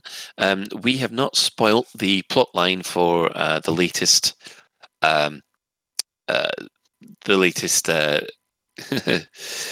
plot, if you like. I've got to get my thesaurus working. But unfortunately, Galnet News Digest do go into it in great depth. So if you want to avoid being spoiled, give it a bit of a miss this week, but not every week. See what I mean? Right, I'll try and dig myself out of that hole. So thanks to everyone who has chipped in on the Twitch chat and the in-game commanders that have joined us. Who have they been, Ben? Just a random person who I bumped into. Fair enough. Rather than a listener or anything like that. Oh. But it was nice bumping into a random person out at that first site, and he's just basically come back into Elite after a 2-year hiatus. Oh, well. And was having fun setting up his SRV keybinds. Oh, lovely. Yeah. Right. Well, we'll also say special thanks, of course, to Commander Tokuso, who created the music for the introduction of the show. So that's it for another episode of Lave Radio. If you'd like to get in touch with the show, you can call. You can email us at info@laveradio.com. Hit us up at facebook.com/laveradio. Tweet us at Lave Radio. You can join our Discord server by going to discord.io/laveradio. And we also have a TeamSpeak server where commanders like to hang out and chat. And you can find that at teamspeak.laveradio.com. Do get in touch if you have any questions or if there's anything you'd like us to discuss in a future episode. Lave Radio is recorded live on a Tuesday evening at 8:30 and streamed out at laveradio.com/live. We don't normally do this, but we would actually like it. If you like Lave Radio, could you please give us a substantial number of stars and maybe a little review in whatever your podcaster does for its reviewer, because it does actually help the profile of the show, and we would appreciate that. So we'd also like to thank our panelists for this evening, which is Ben, which is Psychit, and of course the irreplaceable Shan. And special thanks, of course, goes out to today's tech specialist, the Chris Mark IV. So until next time, commanders, fly safe, and if you can't do that, fly dangerous.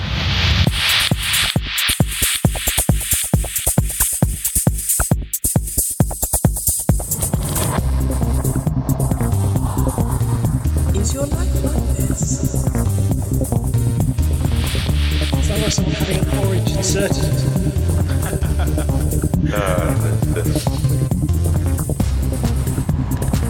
Need a safe word. Space can be lonely.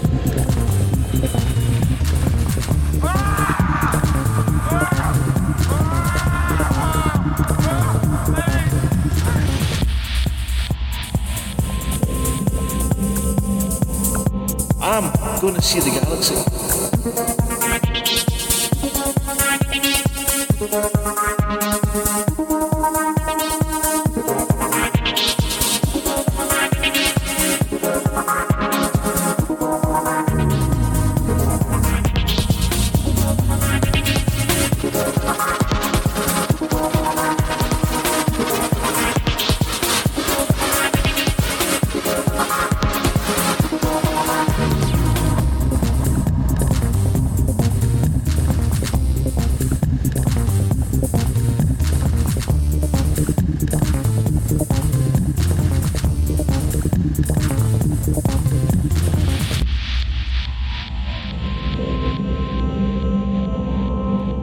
Ah, damn it. No worries, guys. Hold the fort for 2 seconds. I'll be right back. Galnet News Special, 31st of August 3307. 4 years ago, Commander Highford fled from the Pleiades to Colonia to escape the mysterious Black Flight. His last message in a data core in the wreckage of his crashed Type 9 on Colonia 5 EA finally began broadcasting on 26th of August 3307.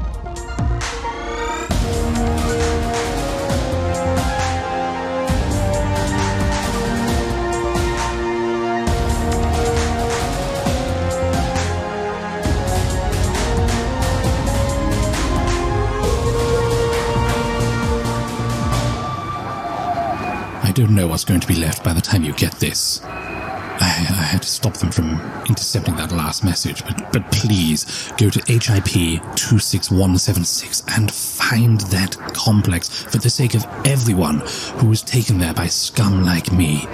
Someone has to remember them. And we have to ensure that this sort of thing can never happen again. HIP 26176 at galactic coordinates 3 and 904.4375, mark negative 323.53125, mark negative 1431.84375.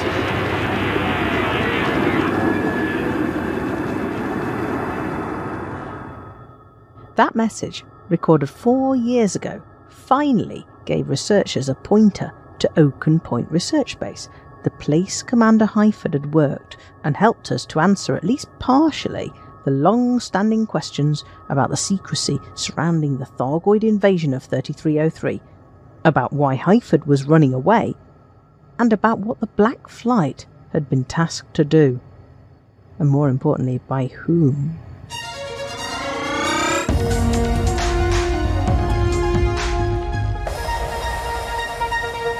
Back in 3303, there were folk tales of a belligerent alien race called the Thargoids that had attacked humanity back in the 32nd century. But the details were missing from history books.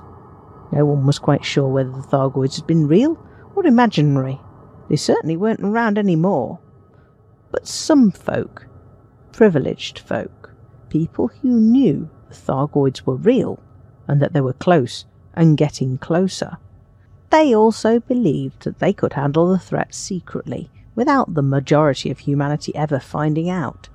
Just who these privileged few were remains in doubt, but it seems that Azimuth Biochemicals, who had first encountered Thargoid near the Coalsack Nebula in 3111, and who we now know had been working to develop weaponry using the alien technology they'd found there, and in the Trapezium sector, where the crew of their research vessel Hesperus had found an ancient Thargoid Guardian battle site, were handling the research and development. The beautiful Oaken Point Research Station is on HIP 26176 on planet A5I. According to the logs that can still be downloaded, this was where, 4 years ago, in late 3302 or early 3303, Azimuth was working on what, for them, must have seemed the ultimate weapon. The code name of the project was Seraph. Professor Thomas Dorn has left a voice record that describes this truly horrific experimental work. Azimuth had somehow managed to capture a Thargoid scout ship and was looking for ways to harness its power. A large number of experimental test subjects, humans, shipped in occupied escape pods, were brought to the facility, and those that appeared strongest had neural implants fitted. Dawn explains the plan with palpable excitement. My team recognize that we are on the threshold of something truly remarkable. While our competitors chase rumors and run lab tests on curious probes, we are working towards the first human-piloted Thargoid vessel. Of course, our research here will be the first of many such projects. This hostile race has plagued human space for hundreds of years. These creatures, so foreign, so fundamentally alien in every aspect, have sought to dominate us. The technology used in these attempts has been devastating. Our work will establish the first example of humanity harnessing Thargoid machines for its needs. Over time, we will continue to assimilate the aliens' technology until we have stripped everything we want. Then we shall lead the mission to wipe them out forever. And Dawn refers back to Commander John Jameson's sacrifice in delivering a deadly plague to the Thargoids, something that only became public knowledge in 3304, when Jameson's crashed Cobra was found. The mycoid virus merely bought us time. Our true victory will be absolute. The research program involved plugging the human subjects into the Thargoid scout ship and using them to control the ship. For the very first test, the professor records, A1's vital signs were stable for 43 seconds, at which point there was a major electrical surge through the central nervous system. Both witnesses observed the subject suffer a violent seizure, which ultimately proved fatal. The Thargoid vessel appeared unaffected. The fate of the first victim was repeated over and over again. The scientists trying to work out why their human subjects were being killed by the Thargoid scout. The professor recalls that it is unfortunate, but they can't resolve their difficulties without further live tests.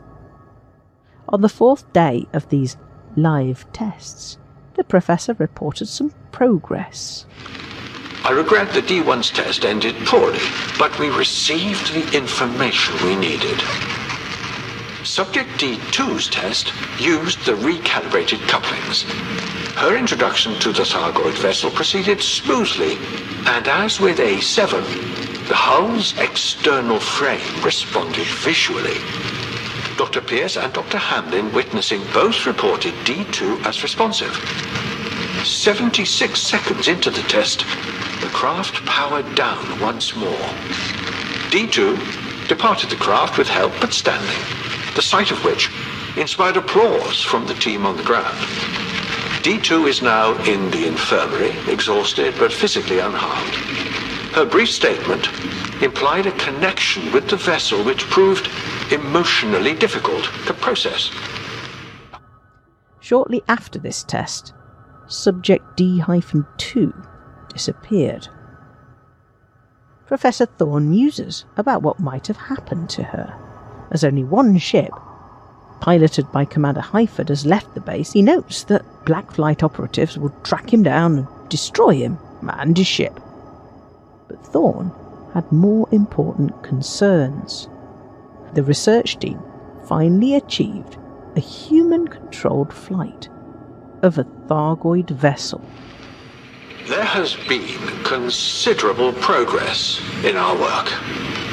After an initially unremarkable series of tests, Subject H8 successfully interfaced with the Thargoid vessel.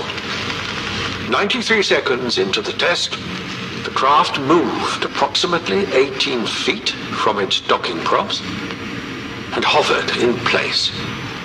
The flight was stable and accompanied by a gentle hum. I would describe the sound as subdued, as though the vessel had been brought to heel at last. The landing, 28 seconds later, was abrupt, but only superficial damage was sustained. H8 is unconscious but stable, under the care of the medical team. Unfortunately for the professor, the Thargoid scout seems to be more than superficially damaged, or perhaps its power supply had been depleted, as it refused to respond at all in further experiments. Professor Dawn was forced to suspend testing until another ship could be captured. He sent Black Flight to System HIP 22460, where Thargoid activity appeared to be high. This was also the time at which that system, which had been freely accessible, now had a permit lock applied. Thorne mentions the first publicly reported contact with an alien vessel by Commander D.P. Sayer in the Ares Dark Region XU-0 B63, which was in January 3303. The recent report of a commander encountering a Thargoid vessel in the Pleiades is intriguing. I only hope this was not a singular event, or some misunderstood data. Thargoid vessels scouting human space would significantly improve our chances of capturing one of their ships. In his final log, Dawn mentions his sponsor. The Witch will not be pleased with the lack of tangible results, despite our initial progress. It's unclear who this Witch is, but it seems that she's been giving the orders. Dawn signs off with a little prayer to the gods to assist in Project Seraph's research, which is so vital to save humanity. All Project Seraph needs is a little luck. I am not so proud as to withhold a prayer asking for that luck. Perhaps the gods will smile upon us. In the next episode, we will examine what's been discovered in HIP 22460, where the Black Flight was sent to capture a second Thargoid scout.